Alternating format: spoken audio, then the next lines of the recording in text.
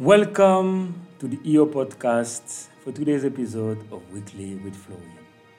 Hello, ladies and gentlemen, all members of human family. I'm so happy to be your host today. Last week, we talked about being on your own. We said that there are people that you can definitely count on, but always remember that you're on your own. You can only count on your skills. You can only count on your determination. You can only count on your hard work. Nobody else's. Being independent, not always relying on friends, family members, people. Of course, you have the right to need help from time to time, but sometimes it's best to do things for yourself, by yourself. Today, we're going to talk about letting go. We'll talk about the power of letting go of the things that are pulling you down. Letting go of hurt that someone may have caused you in the past.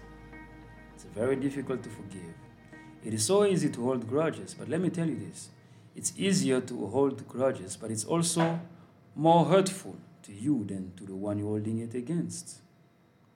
Letting go is not only about grudges, but it's also about letting go of anything or anyone that is pulling you down. Let's face it, if you don't take the right boats, there's no way you can get to the right destination. So if it's laziness, let it go. If it's procrastination, let it go. If it's lack of self-esteem, let it go. If it's a bad friend, let him or her go. It's difficult, of course, but that's what you need to do to get to where you're heading. Let it go. It's a burden that you don't need, a burden that is making you even more uncomfortable. Just drop it. You'll feel way lighter afterwards. Let it go. It'll bring you more peace. You'll see. It'll bring you more happiness. You'll be able to move faster in life. Just let it go. A few years ago, I had a meltdown with a friend. And I just couldn't let it go. I felt betrayed. And I held grudges for so long. At some point, whenever I heard his name or someone told me about him, I wouldn't show it, but I'd be very angry inside. Grumpy. And then I realized he did me wrong. But why am I the one suffering? Why am I the one killing myself over something that happened a while ago? I decided to forgive and move on. I let go, and I felt at peace. You know, letting go is giving away the power that the thing or the person had over you.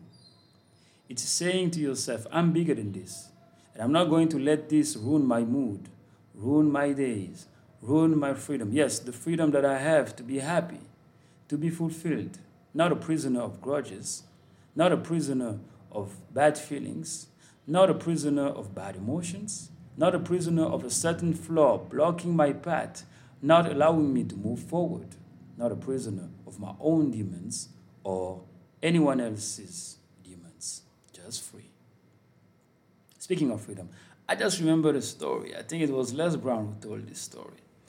In Africa, there were a certain kind of monkeys living in a forest, and some explorers wanted to catch them, but they didn't want to catch them or kill them. They didn't want to harm them physically.